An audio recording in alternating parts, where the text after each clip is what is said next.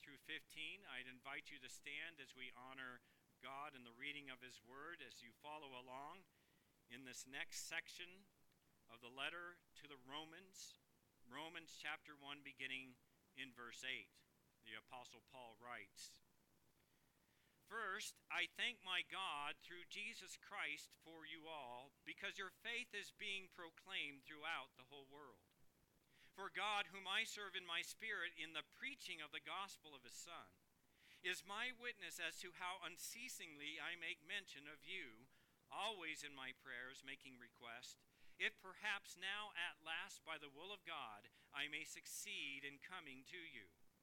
For I long to see you, so that I may impart some spiritual gift to you, that you may be established. That is, that I may be encouraged together with you while among you, each of us by the other's faith, both yours and mine." Verse 13. "I do not want you to be unaware, brethren, that often I have planned to come to you, and have been prevented so far, so that I may obtain some fruit among you also, even as among the rest of the Gentiles. I am under obligation, both to Greeks and to barbarians, both to the wise and to the foolish.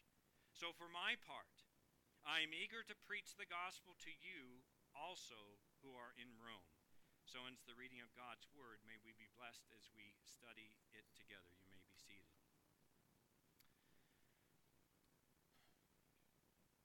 For the Apostle Paul, and what ought to be true for every leadership team of a church, and what ought to be true for every Bible-believing congregation, is that the gospel is the heart and the very core of our faith. Paul was convinced that a proper understanding of the fundamental truths or the doctrines as presented in Scriptures are essential. They need to be known so that we might have assurance of salvation as promised to all believers. And so immediately after introducing himself to the believers at Rome in verse 1, Paul next offered up a summary statement of the gospel. That's what we have been looking at most recently. He reminded his readers that the gospel was ancient in its conception in verse 2, that it focused on the person of our Lord Jesus Christ, the one who is truly man and truly God in verses 3 and 4. And it gave its recipients both a new position in the family of God, graciously saving them, but in addition to that, it gives them a new occupation. That occupation is to be the gospel, consumed by the gospel, desirous of proclaiming the good news of Jesus Christ to others, to bring about, as Paul says, the obedience to faith in the life of believers. And that it assures us as children of God that we have both the grace to obey what God has commanded, as well as peace with God, that we need not fear Him, for our sins have been satisfied, taken care of in Christ. Well, having explained his understanding of the basics of the content of the gospel, Paul now turns his attention to his desire, and he has a desire to go and visit Rome. We have some folks that visited Rome not too long ago. I'm sure that was your desire. But Paul's desire was to go to these folks in Rome and continue to proclaim to them the fullness of the gospel. He wanted, as his hope, to not only be a benefit to them, but by gathering with other believers, he expected to be benefited as well. And so in doing this, Paul reveals to his readers what makes him tick. What do we mean by what makes a person tick? This is what influences and informs and motivates Paul's passion for Christ and for the gospel of God. Have you ever stopped to wonder what makes a person tick? We probably think about it with other people, right? We think, what is it that makes Brett tick? What goes on in his mind? What are the influences and the motivations for a person to be the way he or she is? We might ask it this way. Why do you get up in the morning? Now that's a loaded question. I've been contemplating that all morning. Why do you get up in the morning? Well, because the alarm goes off. because the cat gets in my face, because I'm hungry, because, well, I have a job. I got to go to a job. Well, the kids are going to get up, or maybe the kids are already up.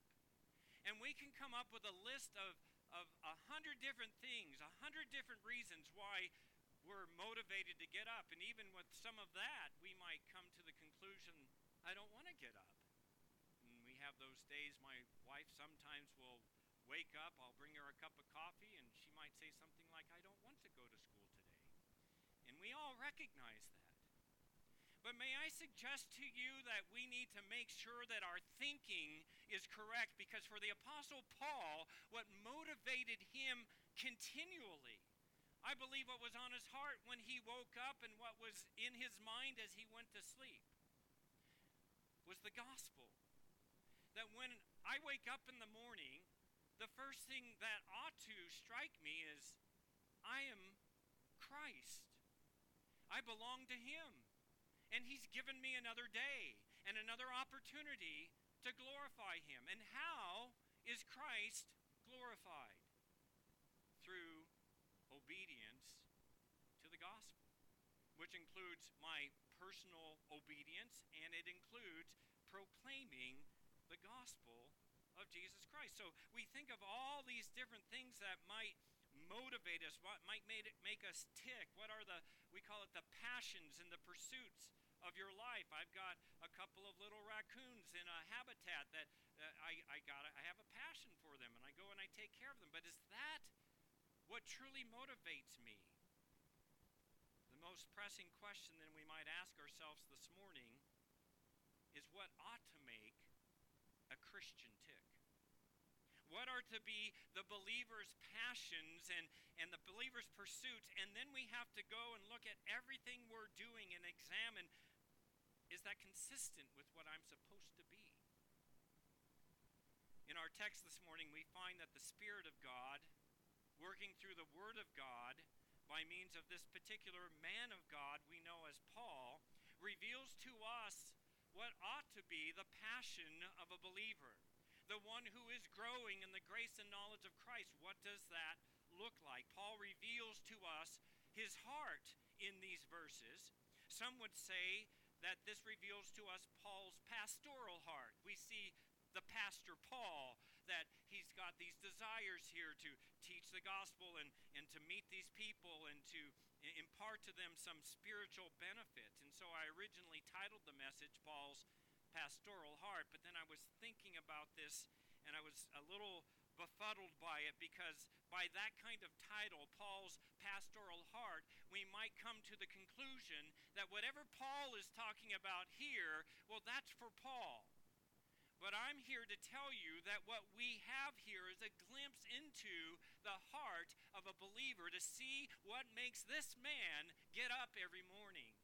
What makes this man continue to live a life that sometimes brought him great hardship. Some of us, if we, stub our toe in the morning, we're like, that's done, I'm done, the day is over. For Paul, it would be, praise God, I can feel my toe. Move on. And so I've changed the title, and you've seen that title. And the title is, while it may sound a little more crude, What Makes the Believer Tick? What makes you tick? What motivates you day by day? And so what Paul offers up to us in Romans 1, 8 through 15, is his own heart. It's not an exhaustive list by any stretch of the imagination, but it does include several things that we ought to consider make any believer tick. So while this isn't Paul's primary intention, we'll see what his intentions are, but by sharing these things about himself, we are given these insights by the Holy Spirit about what ought to be the passion of those who say they belong to Christ. And may I remind you, one of my favorite passages is 1 Corinthians 11:1. Anybody know what it says?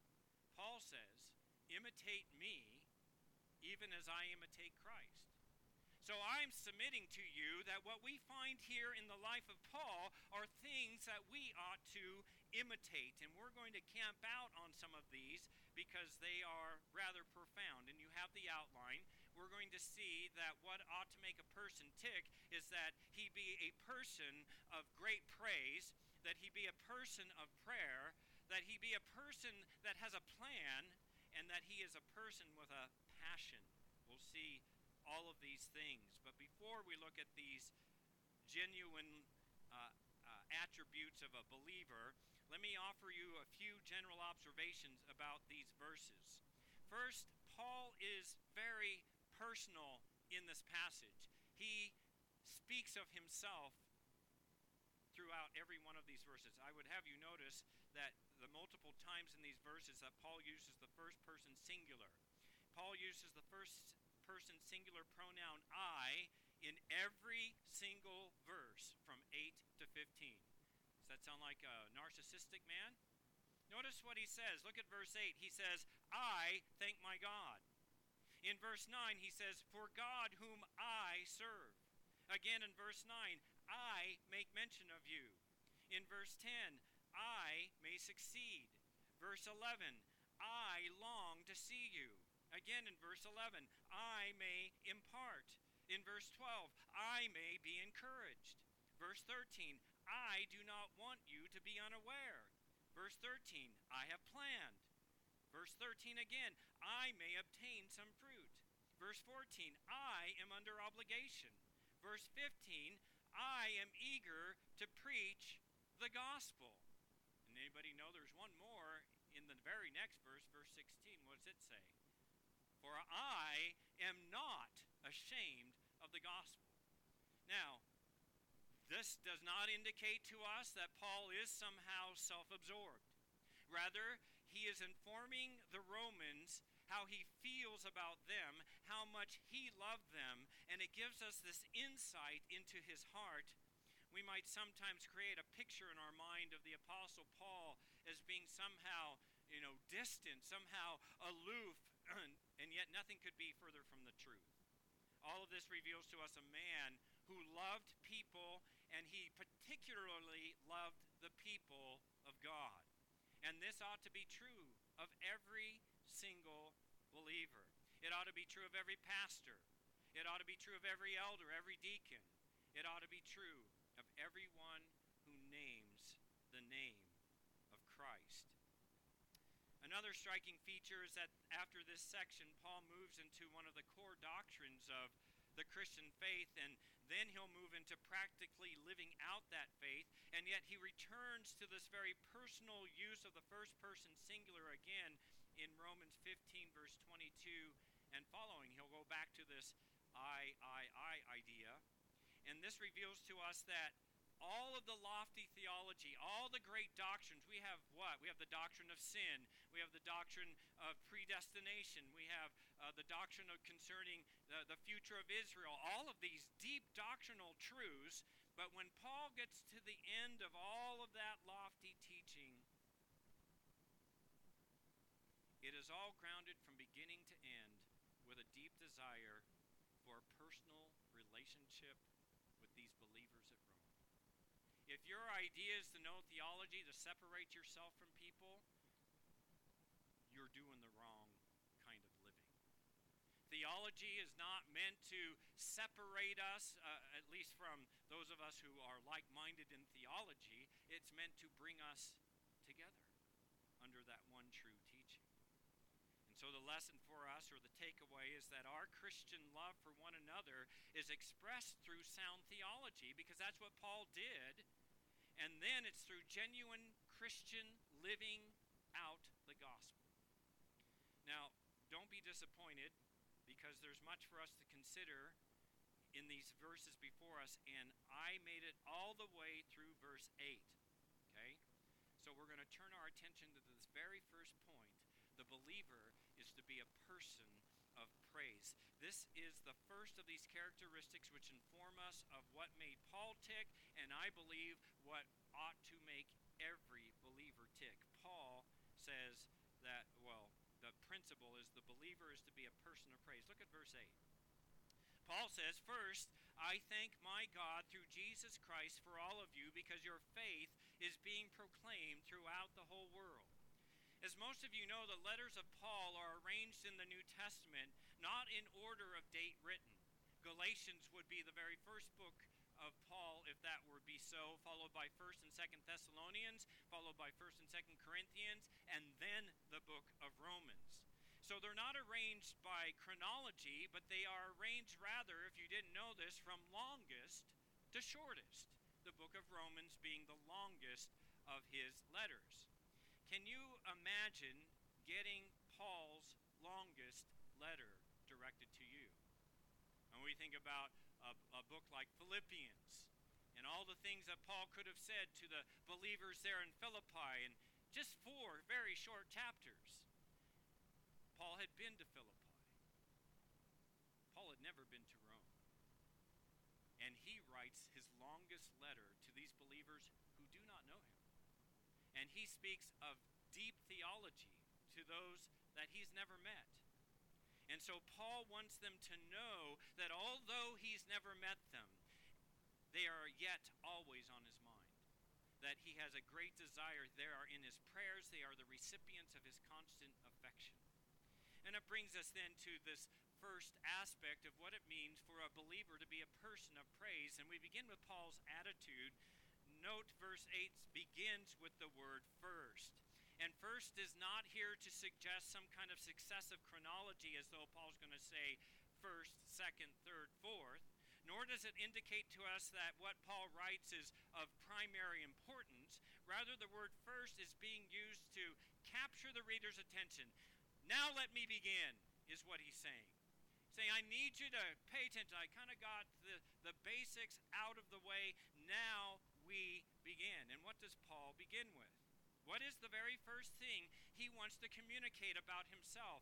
Think about this. The very first thing you would communicate about yourself to other people. The very first words out of your mouth, what would you say? Well, I'm a believer in Jesus Christ, and I go to Hope Community Bible Church, and I like raccoons, or whatever. You know, what are you going to say? What are the first words out of Paul's mouth?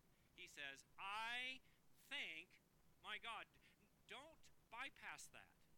This is significant that Paul begins his introduction to these believers he's never met by saying, I am a person of praise. I praise my God. I thank my God. I'm filled with gratitude to God. This, I believe, is the very first thing that reveals to us what made Paul tick. One of the reasons he could get up out of bed every morning and go and talk to people that may eventually run him out of a city or even stone him was that he was thankful to God for what God had done in his life and what God was doing in the lives of other believers. It's interesting, the verb thank is in the present tense. It means, we could translate it this way, I thank God and I continually thank God and I never stop thanking God for you all. He'll say that in just a moment. This is something Paul did regularly. Paul was always thanking God. Thanking God for believers he'd not even met. Now, I think we'd all agree Paul was a pretty profound preacher. Probably sometimes intense, we don't know. I think he obviously loved people. Can you imagine if Paul says, I pray for believers that I haven't even met yet regularly? How much do you think he's praying for those with whom are by his side? As we partake of the Lord's Supper today, it's interesting to note that the Greek word for thank, or thanks, you know what it is? Eucharisto. We get our English word, the Eucharist. Eucharisto literally means good grace or good favor. It can mean good pardon, good forgiveness. And again, the word Eucharist, we get from that a lofty title given to what we refer to simply as the Lord's Supper. The idea is that believers are to be filled with such a deep sense of thanksgiving as they come to the celebration of what God has accomplished for them through the life life, death, and resurrection of our Lord Jesus Christ that it just overflows. What we are about to do here should not be something that's just, well, oh, now it's the time. It should be the culmination of a heart of thankfulness that you're thanking God, you ready for this, every day for your own salvation.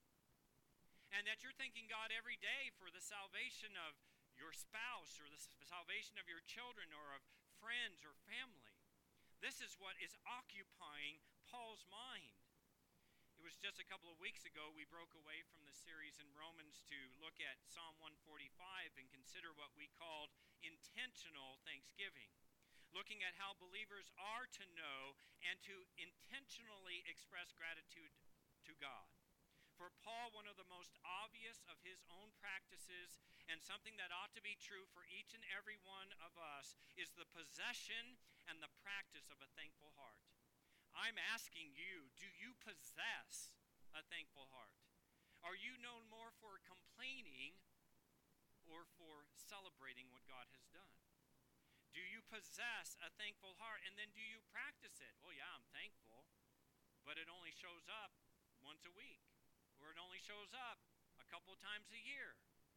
What Paul is suggesting here is that he is a person of continual praise. It's interesting to note that in every one of Paul's letters, except for one, the book of Galatians, which was dealing, interestingly enough, with a significant gospel infidelity, so much so that he had the harshest rebukes for them. In all of his other letters, Paul starts with a rehearsal of this idea of gratitude to God for the believers to whom he is writing.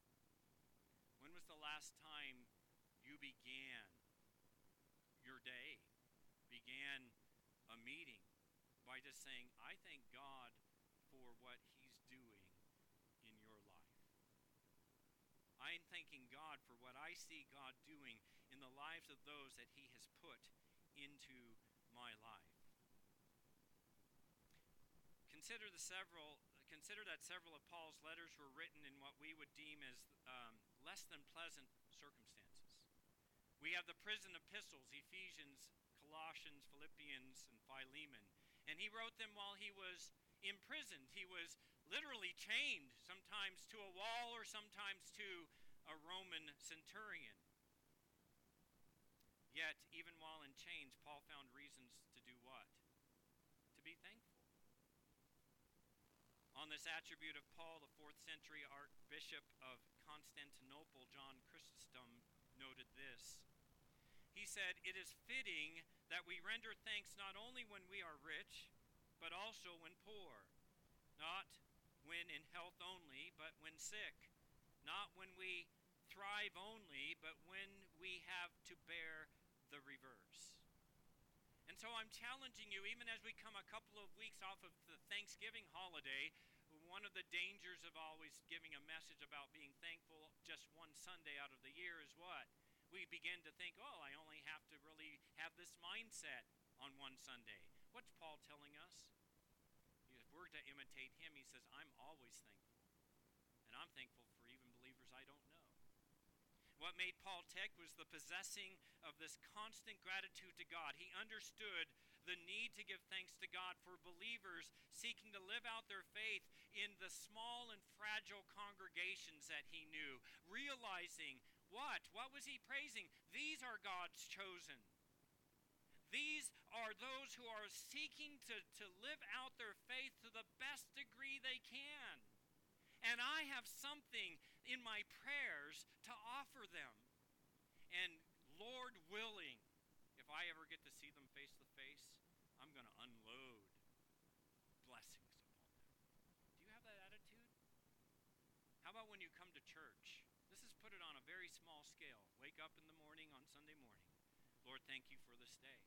Thank you for giving me salvation by which I know I belong to you and I get to worship you. And thank you that you have brought me to a church that loves you and loves your word and a congregation of people that I can now have the opportunity to minister to. I thank you for their salvation. I thank you for their joy in the Lord. And may somehow their joy be contagious to me, and whatever joy I have, may it be contagious to them, because the joy of the Lord is our strength. Note that Paul's thankfulness was not based solely upon the conduct of these churches either. You catch that? Every church except the book of the churches there in Galatia, he's thanking the Lord, and yet in every one of those letters, he's got something to say that, hey, you're messing up in these particular areas. There are shortcomings or sins that need to be addressed, and Paul addresses all sorts of sins and shortcomings and spiritual foolishness. And yet Paul's gratitude to God is not based upon the perfection of the churches. And we can do that too, where we recognize, hey, I saw Pastor Ed, and he kind of fell short this last week, and we forget to give thanks. Thank you, Lord, that's been revealed. Thank you for the forgiveness you've given him. Thank you. Paul's gratitude is not based on the perfection of churches or individuals, but upon the perfection of the head of the church. I thank God that Jesus is perfect in Eric's life. I thank God that Jesus is perfect in Shelley's life. And this is the idea that each of these congregations were to be recognized, and they were striving after that kind of recognition. Beloved, thankfulness is to be the distinguishing mark of all who follow Jesus Christ. We need to be known as a thankful people. Paul was constantly giving thanks to God for the people and the circumstances in his life. And so I ask you, how about you? If you had to give yourself on a scale of, I'm always giving thanks for what God's doing in my life and the life of others, to I'm never giving thanks to God. That's a bad one, by the way. Where are you on that scale? And if any of you know me, you know what I'm about to say. Wherever you are on that scale, do what? Excel still more. Excel still more. Do you give thanks to God for the people and circumstances He has allowed into your life? I say that with some practice and with some intentional spirit, it is possible to find something for which to be thankful for in every situation you find yourself. I make this promise based on the Word of God that you will never find yourself in any circumstance in which you cannot but give thanks to God. It may not always be easy, but it's possible. You say, well, how can you say that? Because I just told you. No, I didn't tell you. I said that the Word of God says that that's what we're supposed to do. That we, because the Word of God says so, and it actually commands us to pursue the mindset of searching for those things for which we can be thankful. 1 Thessalonians 5:18, you've heard this a few times. In everything give thanks. For this is what? This is God's will for you. Every day you are to give thanks. Well, it's a bad day, Pastor. Okay. Give thanks. Preach it. I love that Paul says here, in everything, give thanks. He didn't say for everything. We are not required to thank God for difficult or troubling times in our lives, although we still can. What we're required to do is to thank God in the midst of our times, in the midst of our troubles, in the midst of our tranquility. The reality is that things could be often much worse than anything we experience. And I know some of you have been through some pretty rotten things, and you might imagine, how could it be any worse? Well, it could be. And so believers are called to dwell on whatever is true, to dwell on whatever is honorable, whatever is right, whatever is pure, whatever is lovely, whatever is of good repute, on anything. The problem that you and I tend to have is that our default isn't to thankfulness. Our default is to a sin nature. A nature that obligates us to focus not on the positive, but on the negative. And all we see is that which is wrong. All we notice is what we don't like. All we see is what we wish was different. And when things are not as we like, then creeps in the spirit of discontentment, then creeps in the spirit of ingratitude. We come to resent that which we do not have,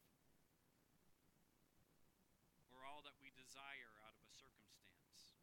Beloved, when we are not thankful in the circumstance in which we find ourselves, and for what is it that we do have, then we are claiming that God's sovereign plan is wrong. When we start complaining, we're saying, God, you've messed up. Why would you allow this circumstance? Well, wait a minute. Do you believe God is good? Do you believe God is sovereign? Then you must believe that a good and sovereign God is going to do what is good and right by you, even if the circumstances seem to suggest otherwise. And so Paul says, I can give thanks. I can give thanks for my circumstances. I can give thanks for what God's doing in the lives of others.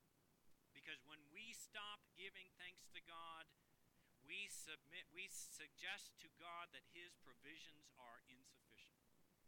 And by the way, what's the first step of atheism that we'll find later on in Romans chapter 1? That they neither gave thanks to God or acknowledged him as God. They stopped giving thanks. Sure way to step away from God is to not be known as a person of thankfulness. Let us not succumb to such self-centeredness as being that which makes us tick.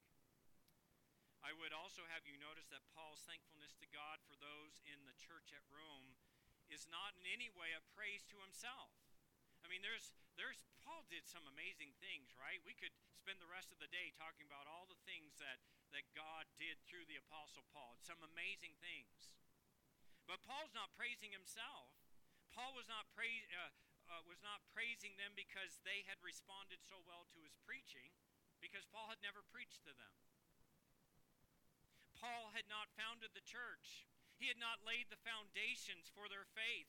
What we find here is simply a man who was grateful for what God had done in the lives of these believers, and he's about to outline all of that. This is what moves him. His praise and gratitude was not conditioned either on what they had done in themselves or was conditioned on his own self-esteem, trying to build himself up. Here at the outset, Paul thanked God. Paul praised God for their faith, something that he will return to at the end of this letter. In Romans 16:19, Paul ends the letter on this very same idea. He says, "For the report of your obedience has reached to all. Therefore, I am rejoicing over you, but I want you to be wise in what is good and innocent in what is evil." And I'd have you note, I think it's up there for you, that the word rejoicing, that is the root word for what it means to give thanks. So we could translate it, "For the report of your obedience has reached all. Therefore, I am filled with gratitude over you." Because I've seen the work of the Spirit of God bring obedience into your life. What more would we desire as a church but to see God at work in the lives of each and every one of us? To be able to wake up every morning and say, I thank God for what he's doing in the life of my brother or sister in Christ. So Paul is thankful. I think we've confirmed that. And while we have alluded to it, let us consider the language Paul uses to describe this gratitude and praise. Paul says, I thank who? My God. He doesn't simply say, I thank God. He says, my God. And let us not make light of that small personal pronoun, as it reveals to us the very essence of all true saving faith. By referring to God as my God, Paul is emphasizing that he possesses a real, spiritual, and personal relationship with the living God.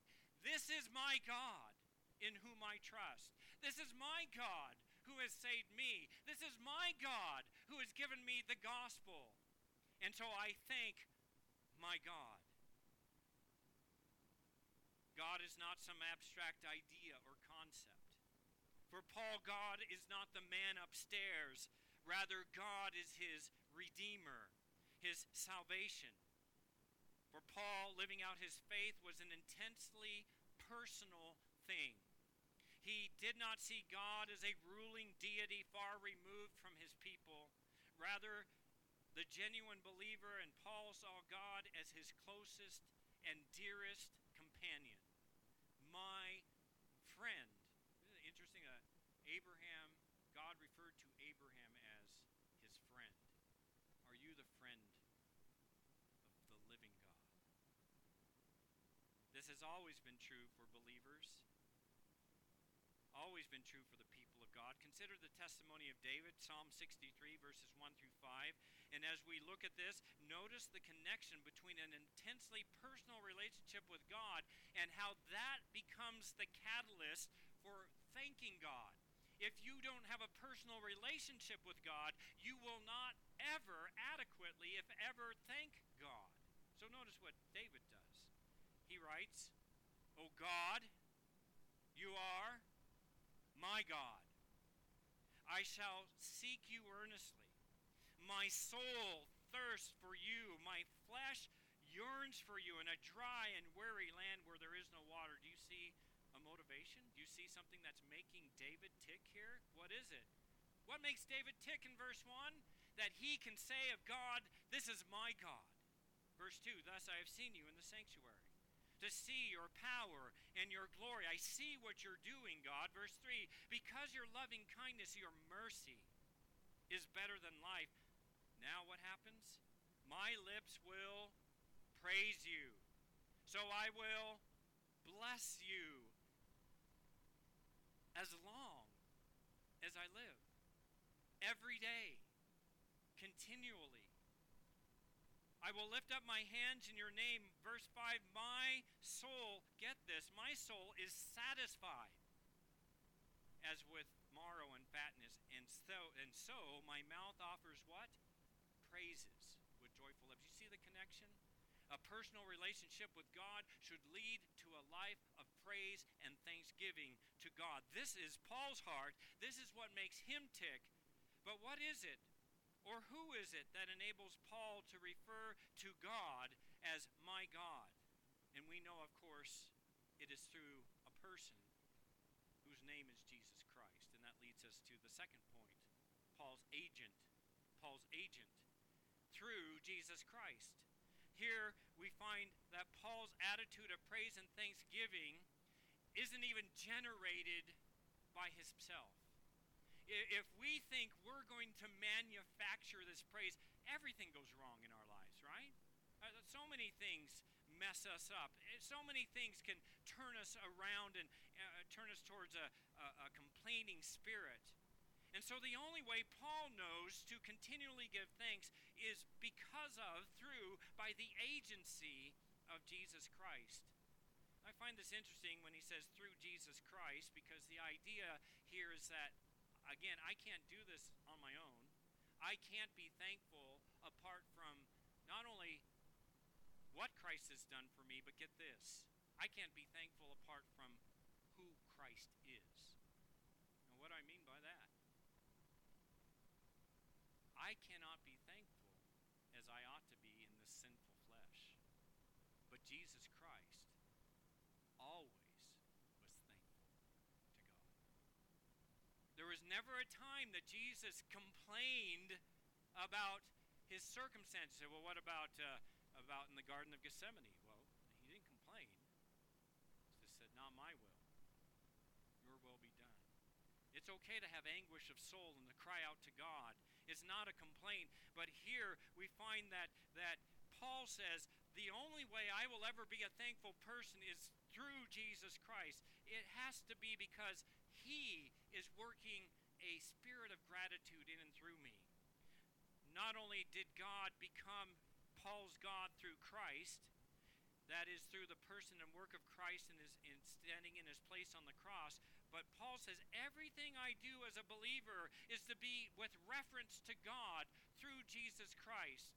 That whatever I do will be through Jesus Christ, who is our advocate. We speak of Christ being as an advocate. What do we mean, beloved? According to Scripture, even though we are saved, we are not fit in ourselves to approach the holy God of heaven. Not one of us in this room is fit in ourselves to approach the throne room of God. Rather, the Scripture teaches us we need a high priest. We need a go-between. We need to have someone who can go before us, and we have that one person. And his name is Jesus Christ. It is through Jesus Christ that, according to Ephesians 2:18, it says this: we have access by one Spirit to the Father. It's only through Jesus Christ.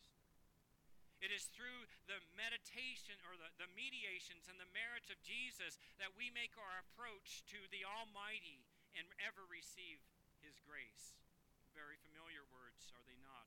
Hebrews 4:14 through 16. Therefore, since we have what?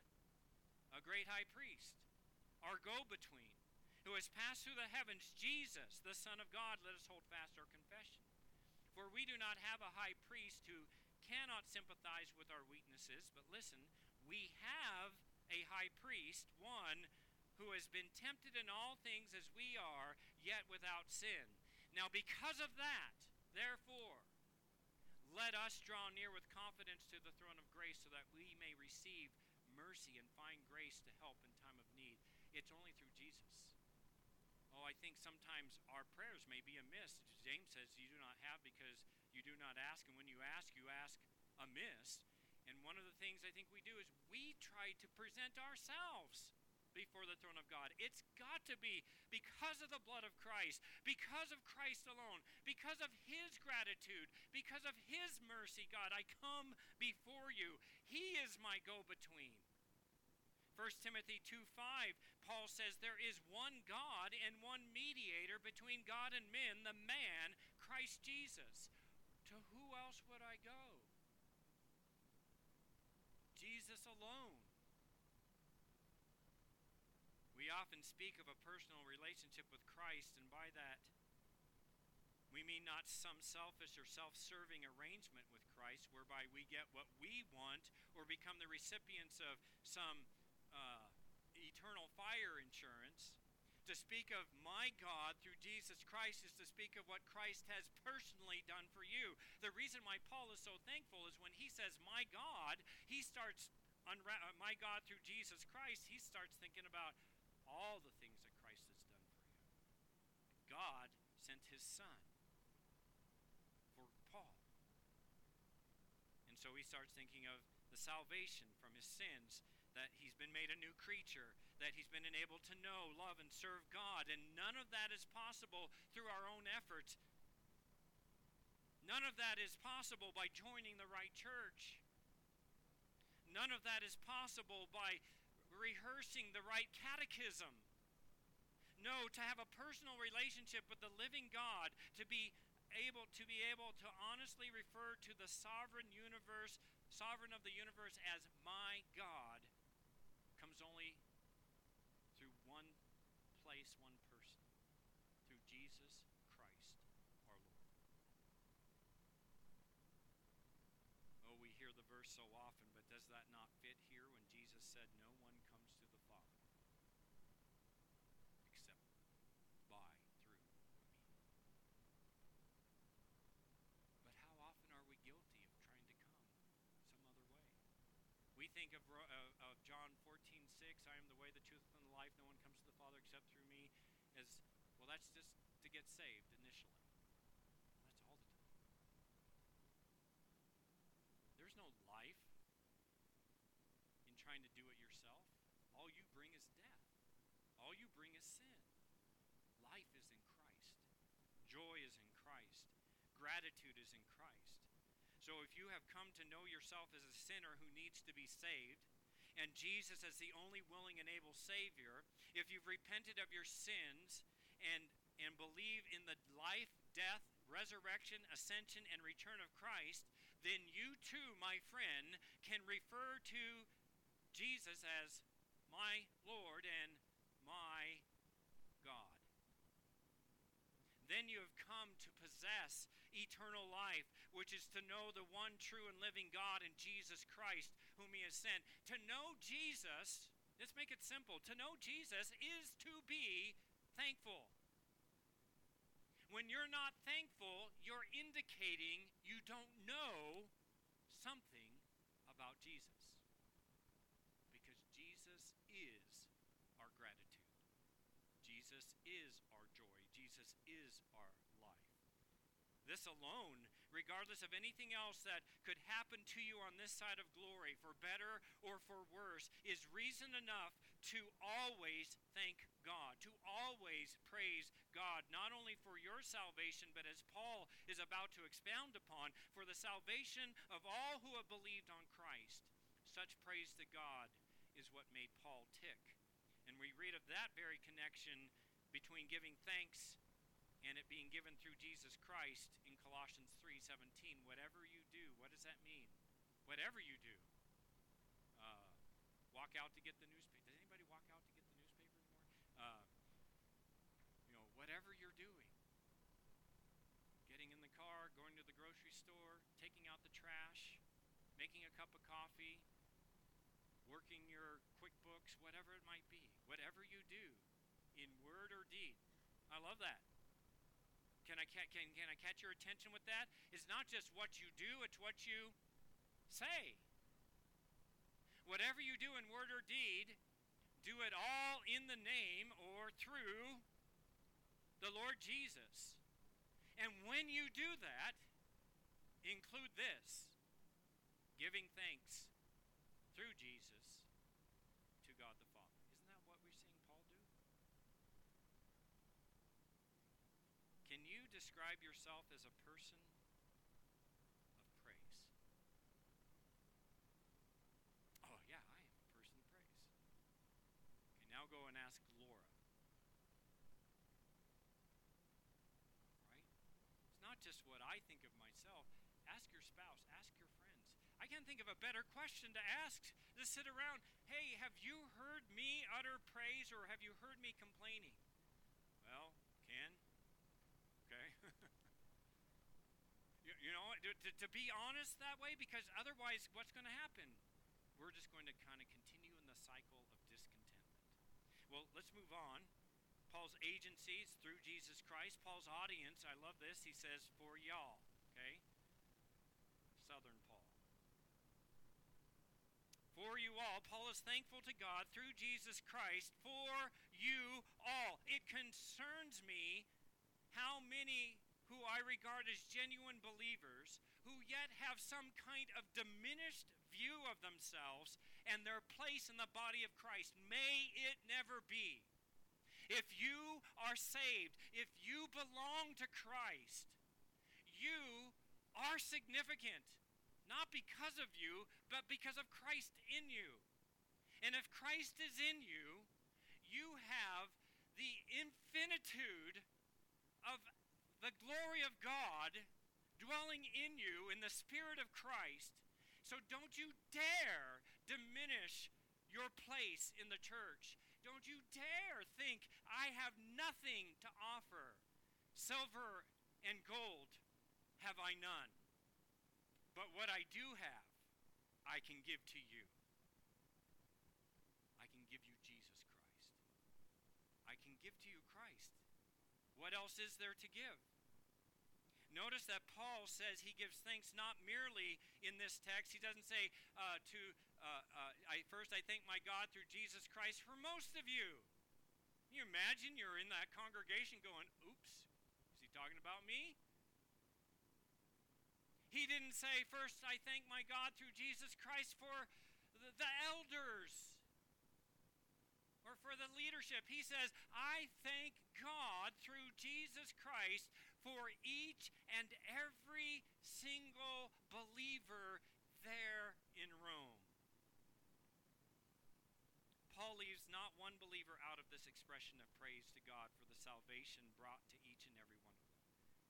By way of application, this reminds us that in the church we are to practice gratitude to God for each and every one of our brothers and sisters in Christ, without exception, regardless of any seeming deficiencies in their life, regardless of whether they have difficult dispositions that maybe rub us the wrong way, regardless of any other trivial differences we might have with them.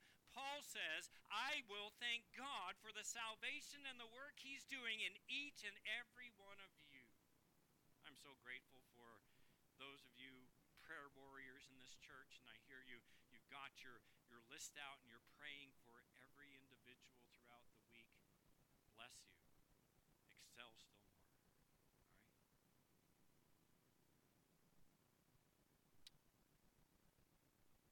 We, like Paul, are to devote ourselves to praying for all of the saints. And when we pray for all of the saints, where should you begin?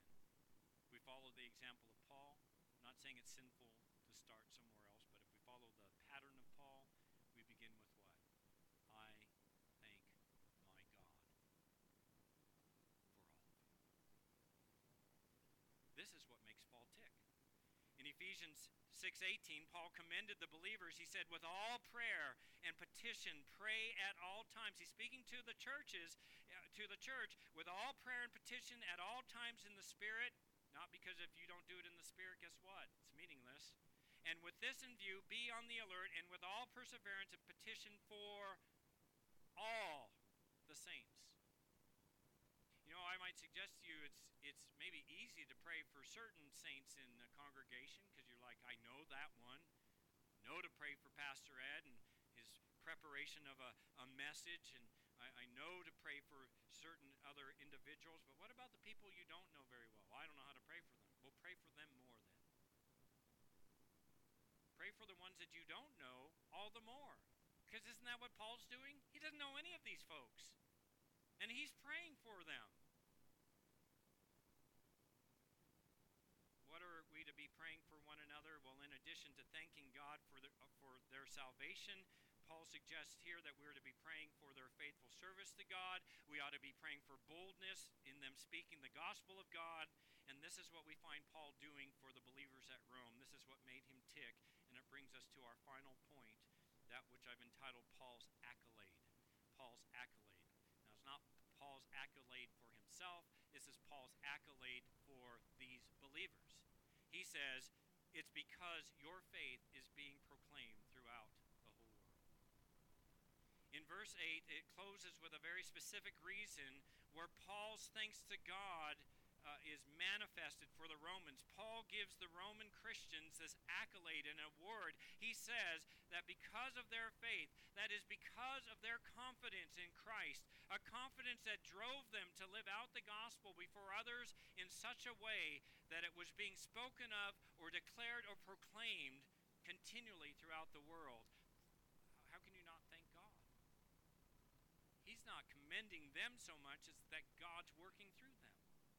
Obviously, Paul is speaking with a little bit of hyperbole here when he says that their faith is being proclaimed throughout the whole world, not literally speaking as if to suggest that every single person on every single corner of the face of the planet had heard about the church at Rome. What Paul is seeking to convey here is that the faith of these Roman Christians were being spoken of in many places. It was known throughout the Roman world, throughout the Roman Empire. Paul made a very similar statement to the Thessalonians, if you recall, in 1 Thessalonians 1, verses 8 through 10, when he said, for the word of the Lord has sounded forth from you, not only in Macedonia and Achaia, kind of modern-day Greece, but also in every place your faith towards God has gone forth, so that we have no need to say anything. For all of these people, they themselves report about us what kind of reception we had with you, and how you turned to God from idols to serve a living and true God, and to wait for his Son from heaven, whom he raised from the dead, that is Jesus, who rescues us from the wrath to come. Isn't that amazing? The faith that Paul speaks of concerning these Roman Christians, Paul says, was being proclaimed throughout the whole world. It is important that we set this statement in its historical context. Do you have any idea what had been happening in Rome just a few years prior to Paul's making this letter known to them? From around 41 AD to 53 AD, the Emperor Claudius had expelled the Jews from Rome. No one knows exactly why Claudius did this. It may be that the Jewish Christians who had returned from Jerusalem to start a church at Rome were making such great progress in evangelizing others, turning them away from the Roman and pagan gods and idolatry that Claudius said, just get them out. One way Claudius could try to stop this new and disruptive movement was to simply say, I'm going to rid the city of these followers. Yet during that time, and indeed since they were allowed to come back to Rome after 53 AD, the church thrived and sought to be faithful to Christ and his commands. Now Paul comes along about 56 or 57 AD. The church is now just growing exponentially, and Paul commends them for staying true in spite of the persecution of Claudius. God was blessing what? Their faithful obedience. In fact, Paul would eventually write from prison while in Rome, and he celebrates this by saying this. Listen to what he said to the in Philippians 4:22. He says, "All the saints greet you, especially those of Caesar's household."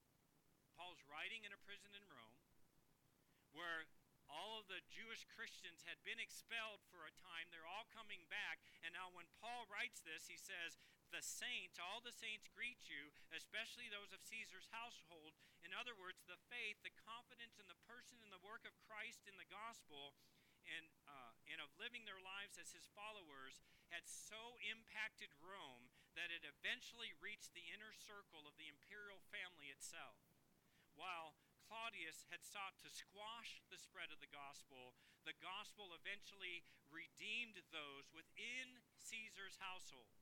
Is it any wonder then that Paul starts his letter by saying, I thank my God through Jesus Christ for all of you, because the faith that you possess is being proclaimed. Beloved, are you thankful to your God? Do you routinely praise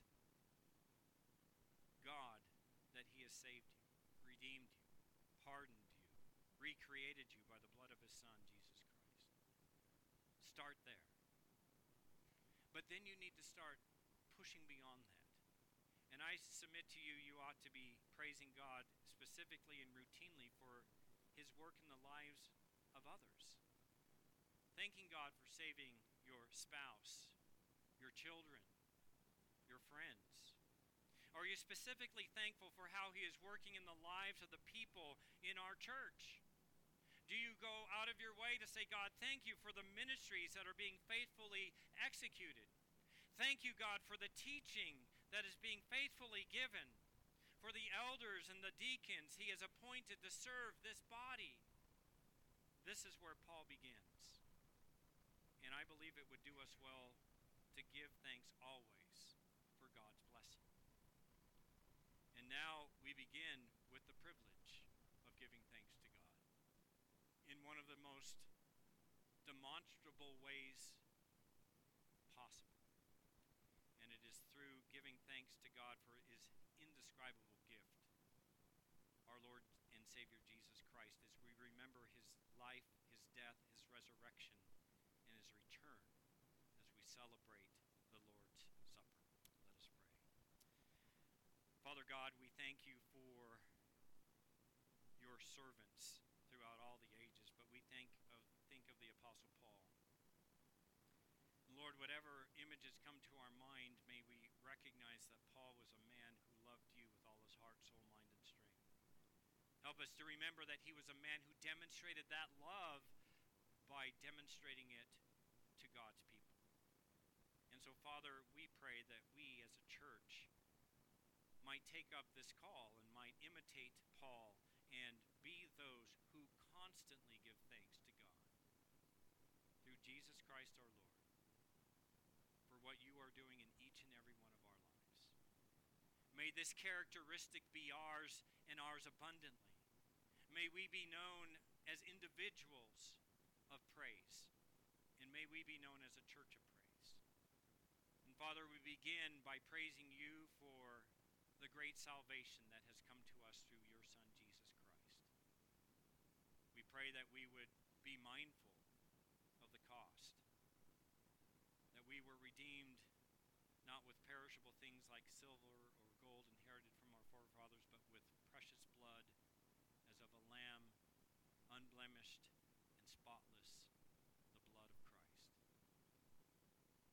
God, may our lives reflect that we belong to Him.